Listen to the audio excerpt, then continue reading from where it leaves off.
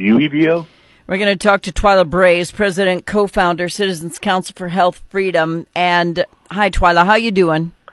I'm great. I'm doing great. Yeah, you sound like my Uncle Chuck, but we say I have a boy's voice every day, so we fit right in. All right, so I have a son who was addicted to opioids, went through hell, went to prison. Another family member is currently addicted to opioids, so I get that something has to be done to control it. God forbid we stop China from bringing in fentanyl and from drugs coming across the southern border, but let's go ahead and make drug lists and share them all across the nation, so every time I try to get my prescription filled, I'm treated like a criminal. So I do not like the data sharing program. What do you think about it?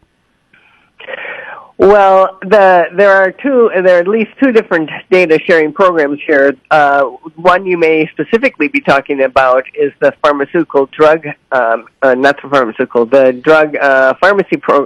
prescription drug monitoring program. There we go. Yes. And actually Missouri was the last state to put it in. I don't like it. And has held out for a long time. And so we don't like that system either. And now on top of that, so all 50 states have that, right? Mm-hmm. And then so there's all this recording going on. And you can look like a drug user when you aren't, just because you have some other kind of real pain need, and then they deny you access to care or access to those medications. But now at the federal level, we have even a bigger system being put in place here, because last week the U.S. Department of Health and Human Services signed a public-private deal with 5 different entities to establish a national health data sharing system. And as we said in our press release, this system does not have the consent of the governed. And as a matter of fact, most of the American public still believes that HIPAA protects their privacy, when HIPAA actually allowed this system to happen, because HIPAA is a data sharing rule, not a data privacy rule. So the entities that got together was big government and big data, including the largest healthcare system in the country called Epic. And so there was interoperability platform that was one of them, and a national network of connectivity partners. That was another one of them, right? So they called this what did the Secretary of Health and Human Services say? Something like it was just like the Big Bang for healthcare. And this is not a Big Bang in a good way. Yeah, this is right. It's not in a good way. That's correct. So I'm signing all these HIPAA forms for absolutely no reason, because anybody who decides to hack into the system is going to know everything. Right. The HIPAA form. Please, all your listeners, just listen up. The HIPAA form simply says that when you sign it, all you're saying is that you have no privacy. You are saying that you haven't seen or read or been given the notice of privacy practices. But the notice of privacy practices is actually a notice of disclosure practices. It tells you all the ways that the hospital, that the healthcare system, that the clinic can share your data without your consent. And that's going to include through this national health data sharing system. And you can make a request, but they don't have to listen to you. You can make a request that they don't share data outside the 4 walls, but they do not have to listen to you. And that's what HIPAA says, that you have the right to make the request, but that the doctor, the hospital, the clinic have the right to deny your request that the data be kept private. So there's no way to opt out. There's no way to opt out. No, the only way you can partially opt out is to pay cash and then ask for your data to be held private. However, despite my saying that, it's not clear to me at all that the systems that they have in place have anything that allows them to say, oh, Johnny said he doesn't want this record shared with anyone. So we're going to just, click on this record, the whole record of this visit, and we're not going to share it.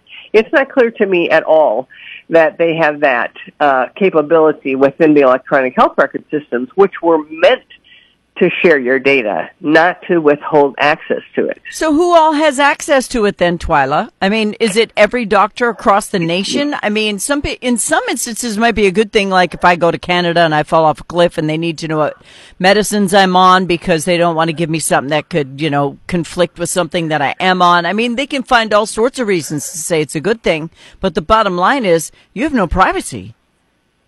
Yes, they can find reasons. They typically use the emergency room, but I can tell you, as an emergency room nurse for 8 years formerly, if you had to look in a medical record in order to take care of a patient, you didn't belong in the emergency room. Time matters. You don't need somebody's electronic health record to take care of them in the emergency room. Mm-hmm. The people who have access to the data are myriads, but it's all according to whether or not your doctor, your hospital decides to share. They're the ones in control of who has access, but the list of who could have access is 2.2 million entities long. 2.2 million entities long, and that means people within inside those entities, of course, right? So it's 702 covered entities, which is it's a legal term for the people you expect to have your data, like the X-ray, the radiology facilities, the laboratories, the clinics, the hospitals, the health insurers. But then there's 1.5 million business associates, which could be everything from a bank to an auditor to medical education to all sorts of different things. And it's all dependent on what your doctor, your hospital, your healthcare system decides to do. Whether they decide to share it, your health plan, do they decide to share it? They're in control of whether it gets shared or not you. And when you sign that form, the only thing you're doing is signing that you have no control over your data and that you have no privacy. And this was all part of the ruse. So we consider HIPAA a deliberate deception. That form, that's a deliberate deception to get you to think that HIPAA actually means privacy when it actually means it took away your privacy. And the only way, to stop this, and your listeners need to listen to this because it's really up to them to ask their state legislators, whether they're in Iowa or Missouri or Illinois or wherever they are, ask their state legislators to put in a real state privacy law, like the one Minnesota has. A state privacy law has to be followed, and then that brings back all of your rights to say no. That brings back all of your consent rights, but it's got to be a state law. Well, from everything you've just said, I never want to go to the doctor again. Well, I understand that, and you can go to the Wedge at jointhewedge.com, which is our directory of cash-based practices who don't do any business with insurance and who promise true patient privacy. And they don't do any business with the government either, so they take cash. Mm-hmm. And then they protect your privacy. Well, jointhewedge.com. I already go to one of those, so I guess I'm good. I go to a concierge. I don't go unless it's something, emergency room type stuff. But this is very frustrating because most of the people in this country wave that "don't tread on me" flag and do not want to be infringed upon. And it seems like they're just chipping away at our freedoms without us actually knowing what's happening. And they've been doing it for decades now. And federal government has almost complete control of our lives at this point through healthcare.gov, through every other national education association. Everything you can think of has gone national now, and they're almost in bed with you, Twila. Right, and of course, when it comes to your data, your medical data, in which case you often give away your financial data, your personal data, your behavioral data, all that comes together under healthcare data. You're giving it away at a time when you're most vulnerable and least able to say no to their intrusive questionnaires, although you should. You should say no. If it doesn't pertain to your visit, don't answer it. Don't sign the HIPAA form. You need to do this because this is the only way that we bring it back. We do have information on HIPAA at our website, cchfreedom.org. It's right there on the homepage. Just look for HIPAA. cchfreedom.org. We have an entire campaign to get people to stop signing the HIPAA form and stop answering the questionnaires. They won't see you if you don't sign all the paperwork. Well, you have to argue. You have to go to the manager. I do it all the time. I've only once been denied access. So you just have to argue, and then you can take our little cards. We've got little HIPAA cards that you can take with you to the doctor's office.